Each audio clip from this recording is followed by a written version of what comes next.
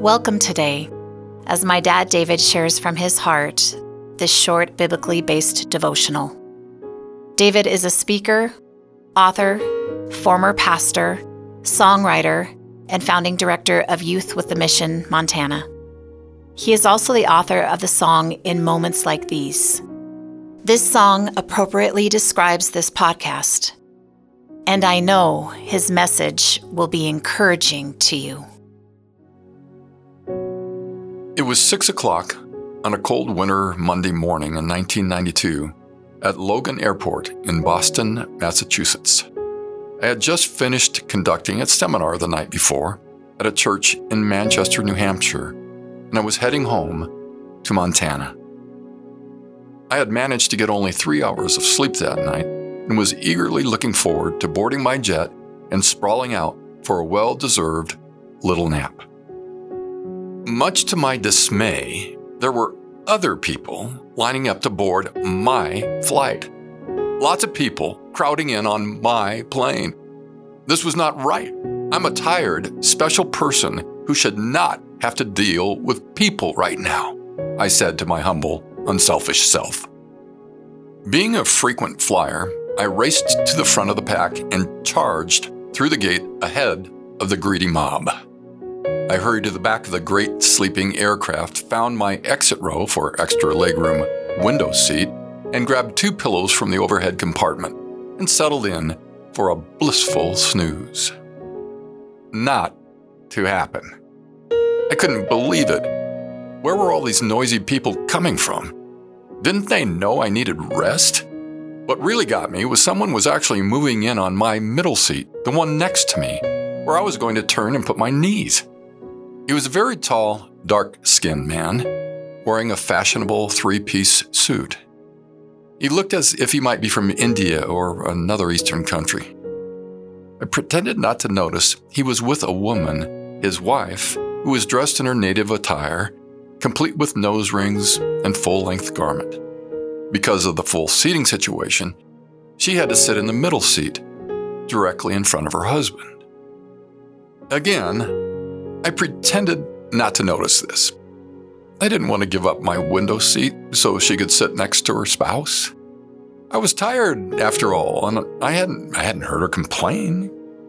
I turned toward my little window, jammed my pillows into the crack, took a fatigued breath of stale Delta air, and shut my poor, weary eyes. Now, dear friend, I promise I'm going somewhere with this story. I'm not always this selfish. Anyway, I couldn't sleep. Try as I did, I just couldn't sleep. We were in the air nearly an hour before I finally conceded and brought my seat into its full and upright position, somewhere over Lake Ontario. I was exasperated. But if you can't sleep, you might as well eat, and the breakfast cart was coming down the aisle. You know, it's amazing how you can sit next to and rub shoulders with someone for most of an hour and not say anything. Being a good Christian, even though I hadn't shown it up to that point, I eventually decided to say hello. And before too long, I found myself being cordial with this man. And I asked him where he was from. From Pakistan, he answered. My wife and I are here in America on a business trip, he said, nodding toward the seat in front of him. Oh, your wife, I said. What kind of business are you in? I added quickly. I am a dentist. My wife is an orthodontist. We have started, and we now oversee 6 clinics throughout our country. We were educated in America for the purpose of going back home and working with our people. Once a year, we return to the United States to attend field seminars so that we can keep up with the latest procedures and technology. I was impressed with this man's spirit. He seemed to be very caring, a strong but gentle man. Do you mind my asking you your beliefs? Are you Muslim? I asked. I trusted that this man's familiarity with Americans would allow me the grace to be a little more personal. Yes, he countered politely. My mother, however, is a Caucasian from Austria. This may have explained the man's unusual height. And she is of Christian heritage. She married my father, a Pakistani, who is of course Muslim. As a boy, I often conversed with my mother about Christianity, but I am a Muslim, he said. It seemed to me he was a little embarrassed to say so. Then I asked, would you mind sharing with me about your faith? I would sincerely like to know what it is you believe. For about a half an hour, the distinguished gentleman next to me shared the fundamentals of his religion. In closure, he divulged his deep concern over the hypocrisy he had witnessed among some in the faith who were very close to him. His last words, posed in the form of a question, were the ones that made me realize my purpose on that sleepless flight. He said, "What I don't understand is, if God is supposed to be so loving, why do so many innocent people suffer?" At that very moment, my heart skipped a beat.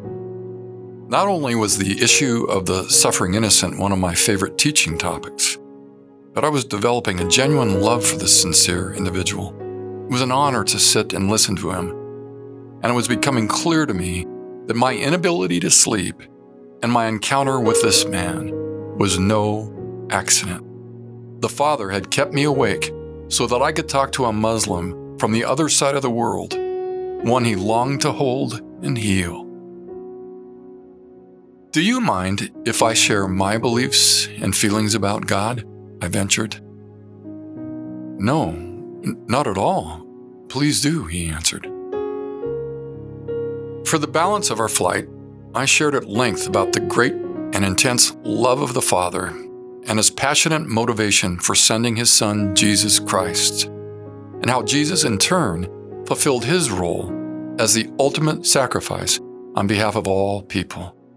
I explained how Jesus provided us with the opportunity to be restored to our original place of security and significance as the Father's sons and daughters. As I spoke, the man moved to the edge of his seat, closer to me. I could see he was fighting back tears. In the end, I told my new friend how the Father in heaven is the best Father imaginable, how much he values all the people of the earth and grieves over all who suffer. He loves you so much, I concluded. The man was at first silent and aghast. Then he said, "I could never have imagined there could be such a God as this. Would you perhaps someday come to my country and share about this Father to my friends?" Now I was aghast. Yes, if it is in the Father's plan for me, it would be a great honor for me to come to your country. But you must know, he will always be beside you whenever you call out to him. As he pulled his business card and address from his wallet, the plane touched down on the Minneapolis-St. Paul runway and carried us to our arrival gate. We were each to take other connecting flights from here, so we stood to our feet and made ready to leave. While I was reaching into the overhead compartment to retrieve my briefcase and coat, I felt someone take hold of my left arm. To my surprise, when I looked down, I was staring into the deep, brown, moist eyes of the man's beautiful wife. She stared intently into my eyes and said, "I heard every word you shared with my husband. I thank you for all you said. I will never forget the words you have spoken." I could barely respond. When we reached the terminal and parted ways, the two travelers from Pakistan gave me smiles I will never forget. I stood still for a minute and prayed for both of them as they walked from my view. They were worth having no sleep. They were worth so much more. You may be wondering, did you ever see them again? No. God has never yet asked me to go to Pakistan. But I will never forget those moments when God had demonstrated His love to a beautiful Pakistani couple. And I believe in my heart that those two people are living joyfully under His loving care right now, today. And it just now occurs to me, these two were people of significant influence. I wonder how many others have heard and believed the good news from them. And it all began because our Father in heaven arranged a very special appointment in the sky. What did I learn? Or rather, what was I reminded of after experiencing those very memorable moments on a plane in the winter of 1992? First, this. I was reminded of just how much God loves people all over the earth, and He wants to bring as many as possible into His house to be His sons and daughters. I've never used this scripture in an episode, but it's time. It's the most well-known scripture of all, and it is for a reason. You know what I'm about to say. For God so loved the world that He gave His one and only Son, so that everyone who believes in Him will not perish, but have eternal life. John 3:16. Our Father in heaven loves and values the people on this earth, and He went to extreme lengths to prove that.